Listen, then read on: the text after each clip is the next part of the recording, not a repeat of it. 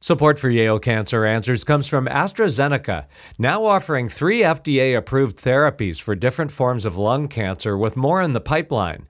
When it comes to lung cancer treatment, one size does not fit all. Learn more at AstraZeneca-US.com. Welcome to Yale Cancer Answers with Drs. Anees Chagpar and Stephen Gore. Yale Cancer Answers features the latest information on cancer care by welcoming oncologists and specialists who are on the forefront of the battle to fight cancer. This week, it's a conversation about e-cigarettes, vaping, and cancer risk with Dr. Suchitra Krishnansaran. Dr. Krishnansaran is a professor of psychiatry at the Yale School of Medicine. Dr. Gore is a professor of internal medicine and hematology at Yale and director of hematologic malignancies at the Yale Cancer Center. Well, this is really a timely topic with all that's going on with the recent health crisis with vaping. That kind of came out of the blue, it seems. Yeah, vaping has evolved, or e-cigarette use has evolved over the years, and it's unfortunate that we had all these crises, and especially young people who experienced a lot of lung damage and inflammatory conditions, and it's rather unfortunate. But there is the devices per se. There are multiple devices in the market, and they were generated with a good cause in mind, I would say initially. Unfortunately, they have taken on a life of their own. Do you think that the original motivation was to be able to wean people off cigarettes? Do you think? Absolutely. I think the original devices, which were developed by a Chinese pharmacist, were actually created to offer smokers a cleaner form of nicotine to help with their cigarette addiction. As most people who are in the cancer field know very well, tobacco smoke, combustible cigarette smoke is one of the worst well-known causes of cancer and a variety of other inflammatory conditions. So there has always been the hope that we would be able to get smokers to quit using their cigarettes. That has not always played out the way that we'd like it to. A lot of smokers still smoke despite, having multiple health problems, despite knowing the health risks of smoking. So the idea here was that perhaps if you have a cleaner form of nicotine available to them, the underlying thought being that nicotine is the addictive substance in cigarettes, and therefore if you can, replace that addiction with something else, then perhaps smokers will be able to quit this combustible product, which is, of course, fraught with so many problems and has, as everybody has heard, 4,000 chemicals and causes combustion and has a variety of respiratory issues. So I really feel the concept behind it was a positive one, and the idea of potentially helping smokers quit with a cleaner form of nicotine, also called harm reduction, is not an idea that we should throw out as yet. And yet the success with either nicotine patches or nicotine gum, those are the two that come to mind, has not been terrific, right? I mean, not that many people are successful using patches or gum. I guess some people are. Yeah, absolutely. So there are a couple of problems with patches and gums. The main problem is that they do not deliver nicotine the same way that a cigarette does. One of the things that is most reinforcing about somebody smoking a cigarette is that initial peak in blood nicotine levels you get when you combust the product, and you get an elevation in blood nicotine levels in your body. You don't get the same kind of delivery with nicotine patch or nicotine gum. And most people who use these products don't like them because it's not satisfying their craving and their withdrawal symptoms. There have been studies which have shown that if you combine the two, for example, if you combine nicotine patch and gum together, you have better outcomes because essentially what you're doing is you're boosting up that nicotine level. So there are ways of manipulating the existing products to make them work, but people are always on the lookout for something new that could help be even more helpful. Now, is there a difference between an e-cigarette and vaping, or are they just the same? It's a very good question. No, they are essentially the same. E-cigarette is the device, vaping is the behavior. I see. That said, people are vaping, you can vape whatever you put in the e-cigarette device. So they were originally created for nicotine. You can get them with nicotine. You can get them without nicotine. You can get them with a variety of flavors or without flavors. And nowadays, you also get products which are easily manipulated and are being used to, administer things like marijuana and a variety of other things, which in a sense, I feel is what the CDC is saying has led to the current crisis that we have right now, this so-called black market or manipulatable use of these devices. Now, the e-cigarettes that one can purchase in some drugstores, for example, can those be refilled with stuff from vaping stores, or is it's a separate device that's the fillable kind? So there are a variety of devices on the market, and each one of them can be manipulated however you want. I see, gotcha. So if this is of interest, we started out with with a device which was very rudimentary, which really did not even deliver nicotine that well. It was called a cig-alike. When it initially came out, the nicotine solution per se that was formulated and in the device was not formulated very well. So people didn't really get enough nicotine from these devices. Over time, these formulations have become a lot better. So you have these closed systems which look almost like a cigarette and are called cig-alikes. Then they evolved into a variety of other systems. You have things called tanks, which are refillable clear tanks that you can fill with any e-liquid that's on the market. You have things called mods, which are basically, if you've seen people use them, they are these. They don't even look like cigarettes. They're square boxes or rectangular boxes. This is like the Juul thing.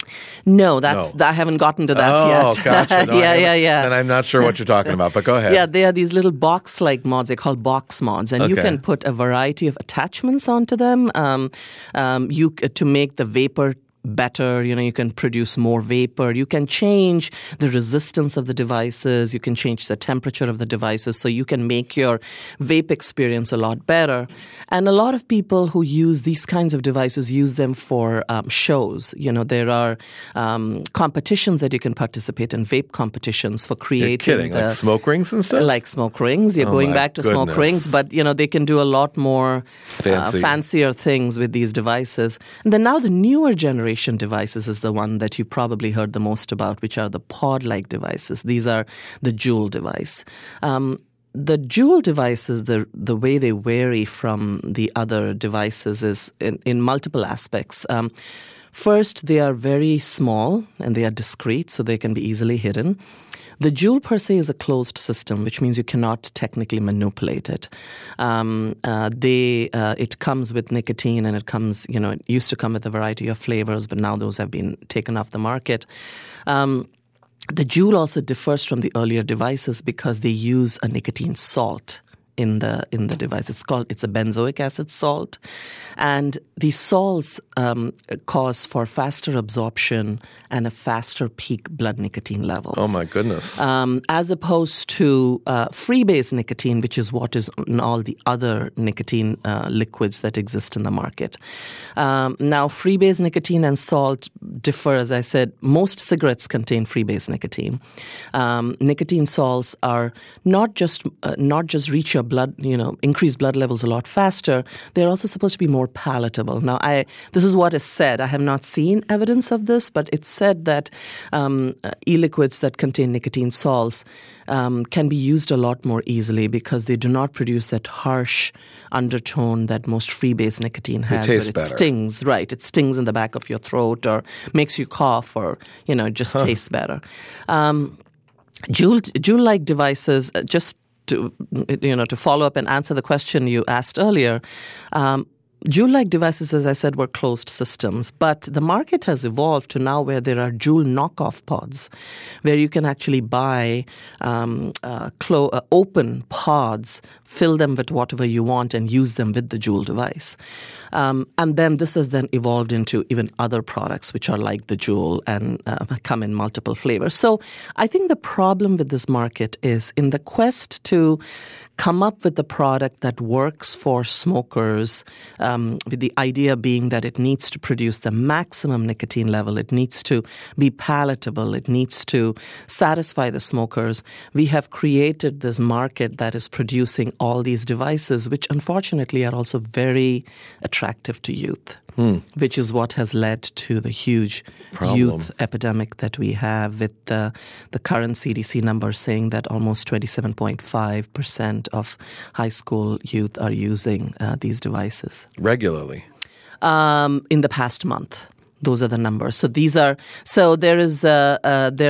asked all these kids, have you used these devices in the past month, and how many days have you used them? Probably not. I'm sure not all 27.5% have used them every day in the past month, but a significant number did. And how does that compare to what the use of cigarettes used to be like in that population, say, 20 years ago? So it's probably, I would say, coming up to equivalent standards. And it's a little hard to make an apples-to-apples comparison with these two products. The reason being that, a cigarette is a combustible product. You light it, and then you have to use it up before it burns out. With these devices, you have the option of charging it, taking a puff, and then putting it back in your pocket, and then using it whenever you want. So it's not like it runs out at the same rate that a cigarette does, right? Which is one of the big problems that we have in this field, because we don't know how to quantify use of these devices and equate them to cigarettes at this point. The only thing I can really think of is looking at things like nicotine and cotinine levels, which exist in both. So it's a different beast, I would say, than cigarettes are. But I would say the use is about the same. The scary thing about these products is how much they appeal to youth, number one. And, my area of research is really on understanding youth substance use risk behaviors and developing interventions for it. So I have worked with a lot of substances in the past, but I've never seen anything grow so exponentially as I have with these products. It's pretty amazing how the appeal of these products has just grown exponentially over the past few years. So what is the appeal? Is it that they seem cool? I mean, I understand the flavors, but kids can get flavors from chewing gum and all sorts of candy and other garbage, right? Right. So there's so we've been looking into this quite a bit in our work, and I think there are we still need to understand the full picture. But here's what I think is going on. First of all, you get multiple kinds of devices, right? So it's very innovative. You can do smoke tricks with these devices or vape tricks with these devices. That's another innovative aspect of things. Kids who are in that age range, teenagers to 18, 19 or so, are really looking for things that they can make their own and yet give them this innovative aspect of it. All our lives, they're always being told, don't do this or don't do that. Here is something that they can manipulate to kind of make their own. They can choose from, anywhere between 7,000 and 15,000 flavors. There's an amazing range of flavors out there. They can choose to use it with or without nicotine. They can choose to put marijuana in it if they want, or they can choose to add, or just use it with other things. So I think the innovative aspect of these devices is really what draws kids to these products. The flavors are a huge appealing aspect of it. We have asked many youth about this over the years. We conduct longitudinal surveys in schools in the New Haven County, and flavors are one of the top reasons why kids like these devices, like using them. They taste good. The other aspect which they really like is the fact that they're very discreet. Mm-hmm. So, one of the things we hear a lot from teachers in schools, and we do a lot of work in schools too, is that they are easily hidden. Believe it or not, there are actually sweatshirts you can buy with holes in the collar where you can hide a jewel. And so in class, you can take a quick puff from it if you need to. And they don't produce as much smoke. Right. As cigarettes do. So again, they're very discreet. So there's, I think all these together make it a perfect storm for youth. Wow. This is a very fascinating and important topic right now. We've got to take a short break for a medical minute. Support for Yale Cancer Answers comes from AstraZeneca, committed to pioneering the next generation of innovative lung cancer treatments. Learn more at AstraZeneca-US.com. This is a medical minute about genetic testing, which can be useful for people with certain types of cancer that seem to run in their families. Patients that are considered at risk receive genetic counseling and testing so informed medical decisions can be based on their own personal risk assessment.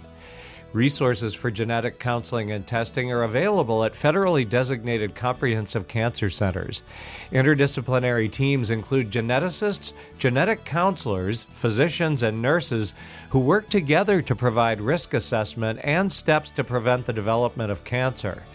More information is available at yalecancercenter.org. You're listening to Connecticut Public Radio. Welcome back to Yale Cancer Answers. This is Dr. Stephen Gore. I'm joined tonight by my guest, Dr. Krishna Saran. We've been discussing vaping, particularly among adolescents and youth. So it was really fascinating before the break, Suchitra, when you were telling me that how much flavor really is drawing the youth, and this whole idea of discretion. I can certainly imagine the idea that you're getting away with something.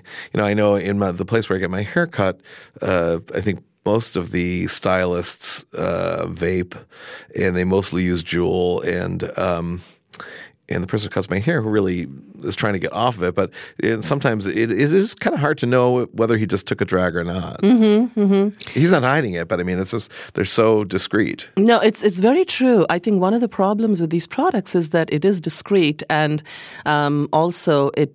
Unlike cigarettes, which give you the cues where, there's smoke and it's irritating you in the back of your throat, things like that, you don't have those cues here which are telling you, okay, stop, you've had enough. Maybe this isn't a good thing. Maybe you shouldn't be doing this. So a lot of smokers, and, I say kudos to all the smokers who have quit, cigarette smokers who have quit using these products. If they have quit, if this product has been helpful to help them quit, I think that's wonderful. And I think that's a great goal. But I would also add that this should not be an addiction that they should maintain for the rest of their life.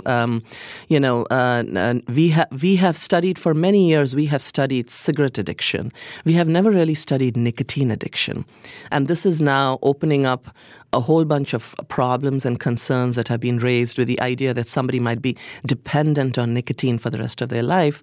And, I think we all know that nicotine is an essential receptor in the human body and is involved in almost every bodily function. The nicotinic acetylcholine receptor is there everywhere. And if you're using nicotine, you're basically altering any systems that are related to the presence of this receptor. Wow.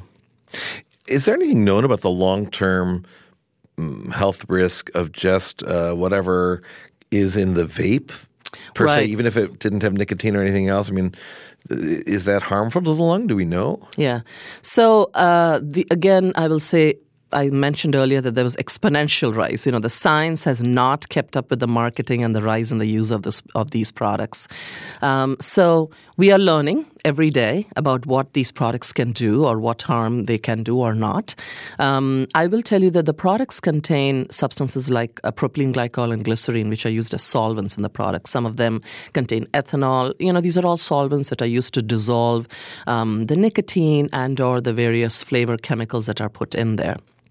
The propylene glycol and glycerine, we are learning that they can have inflammatory reactions of their own, but they also, it appears, and some work from our T-course has shown this, that they actually create additional compounds when they're just sitting in the e-liquid these are acetals. And these acetals are also known to have inflammatory potential. Oh, I see.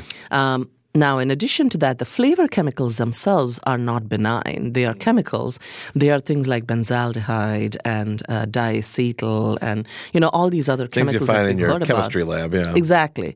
And for those of you who don't know about diacetyl, diacetyl is also what was in buttered popcorn flavor. Oh. And it was found many years ago to be associated with bronchiolitis obliterans, which is the bad lung inflammatory condition. And so these flavor chemicals are not benign as of themselves. They can have potentially inflammatory effects on the human body.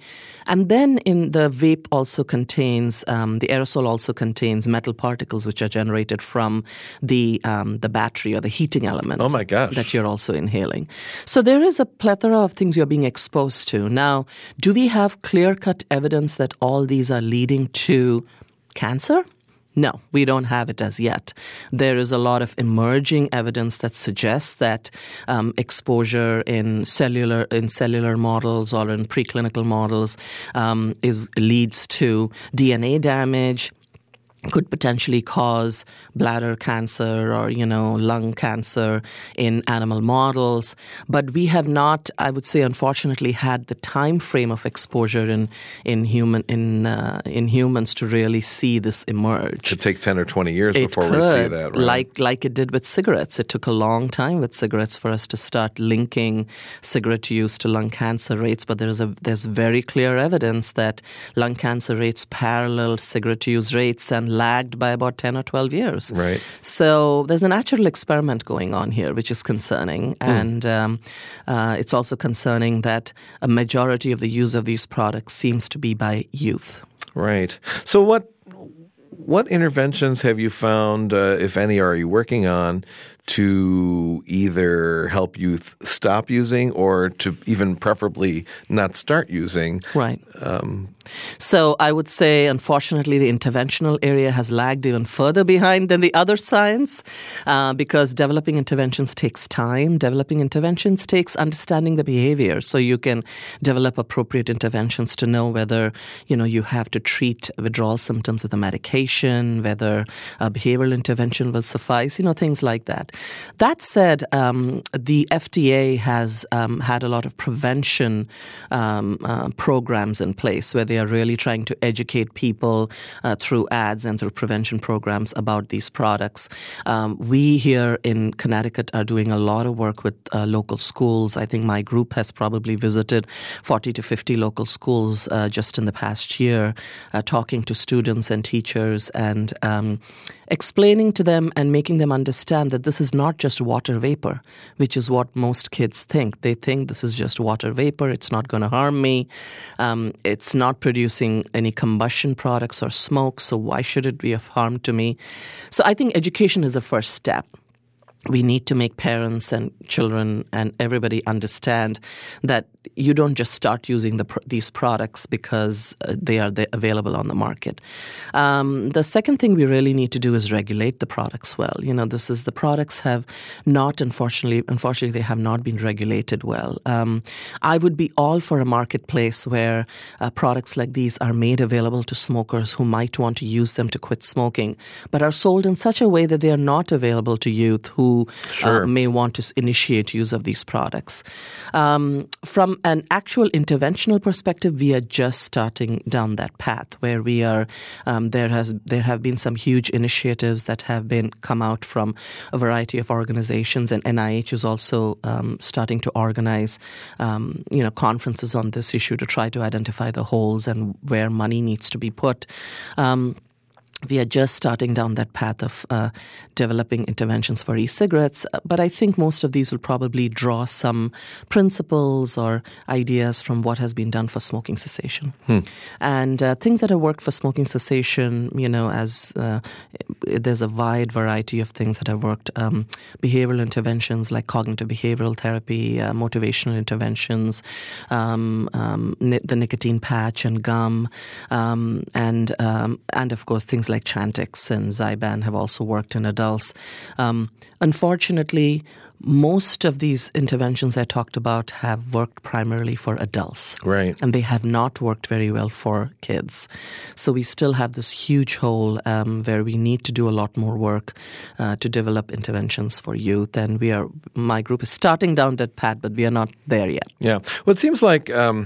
and I'm certainly not deep in this field at all, but it seems like at some point in the last 20 years, smoking became not cool. Yes. It became kind of gross. It was excluded from bars and restaurants, and there were all these ads about what smokers look like, and it was disgusting. And I have to imagine the kids don't want to look like that person in that horrible figure. Right. Right? You know, that ad that used to be there with this guy who was really decrepit and awful. Right. Right. But right now, now what you're saying is these devices are seen as cool, and that's a big problem, I would think. Yeah, the problem with this is there's an essential problem here in that we don't have the science that tells us what these devices actually do to you. One of the things that I have learned over many years of working with kids is you do not just go in and tell them this device is going to cause cancer, because especially in this day and age of social media, they'll open up an app and they'll tell you, hey doc, does not. There's no evidence it does this. So I think we have to be very careful how we approach this. I'm glad you brought up the issue about cigarette and how it kind of became a non-cigarette culture over time. This was because of all the regulatory work that we did, all the education we did over a number of years, which basically made people realize that they did not want to be a smoker. And, there was a whole change in culture in terms of whether you wanted to be a smoker or not. And smoking was not considered cool anymore. With these devices, we need to go down that path. I'm hoping it doesn't take us 10 years to get there, because at this point, I cannot take that man who looked with a hole in their throat, or the woman with the heart problem, and say, hey, if you use this device, this is what's going to happen to you, because I don't have the science supporting that message. Mm-hmm. So we have to base it on evidence that we know from preclinical models, especially for nicotine. And there is so much evidence of the damage that nicotine can do if it, after long-term exposure from a lot of animal models. Nicotine, especially in the adolescent brain, is not only known to be highly sensitive to the effects of nicotine, which means you get addicted more easily. Nicotine is also a neurotoxin in adolescence, so it can cause cognitive changes. It has been shown to cause epigenetic changes, especially in genes that are involved in things like asthma and anxiety and depression. So there is a lot of evidence that we have from animal data that we need to find a way of transforming that into public messages and conveying that to youth and parents. It's very difficult to motivate kids to quit using anything. And we have a very tough battle on our hands here. Yeah, and I just think about the long history of marijuana use, and certainly nobody's ever thought that was good for adolescent brains, but that probably isn't enough to, especially your peers are saying, oh, it's no big deal, blah, blah, blah. Who are you going to believe? Right. And, and on that note, I will say that, a lot of people are also using these devices for administering marijuana. In fact, the whole EVALI, if you heard about it recently, the lung inflammatory conditions that were being observed, and the deaths that we've had, the very unfortunate deaths we've had in the U.S. over the past year, have been related to black market use of these devices, is what the CDC is telling us now, and potentially could be related to the use of things like marijuana and other compounds that might be in the solution, like vitamin E acetate. I don't quite understand how vitamin E acetate, and I've had conversations about this with a lot of my chemistry friends and trying to understand why it would cause the kind of damage that they are observing. But that seems to be the culprit that has been found in many e-liquids that are associated with these lung inflammatory conditions. So I think the other message to really get out there is tell people, don't don't change these devices. Use them. If you're using them, use them as they are available on the market, because at least there is some control over what goes into them, even though they are not technically regulated as yet. The companies have a certain degree of responsibility and do try to make sure that they have good products that go in there, but don't use black market products. And does the black market include those vape shops you see everywhere, or is that safer? So the vape shops are not black market. The vape shops actually have licenses. They are local businesses that have licenses to sell these products. Vape shops, you can walk into a vape shop if you're 18 years, 21 and older now. Sorry, the law just changed. And they can sell you can try out different vaping liquids. It's almost like, as I say it, it's like walking into an Apple store, where you can walk in and you can try out what what liquids you like and what you might like to use. So they are not technically illegal. Dr. Sutritra Krishnansaran is a professor of psychiatry at the Yale School of Medicine. If you have questions, the address is canceranswers@yale.edu, and past editions of the program are available in audio and written form at yalecancercenter.org. We hope you'll join us next week to learn more about the fight against cancer here on Connecticut Public Radio.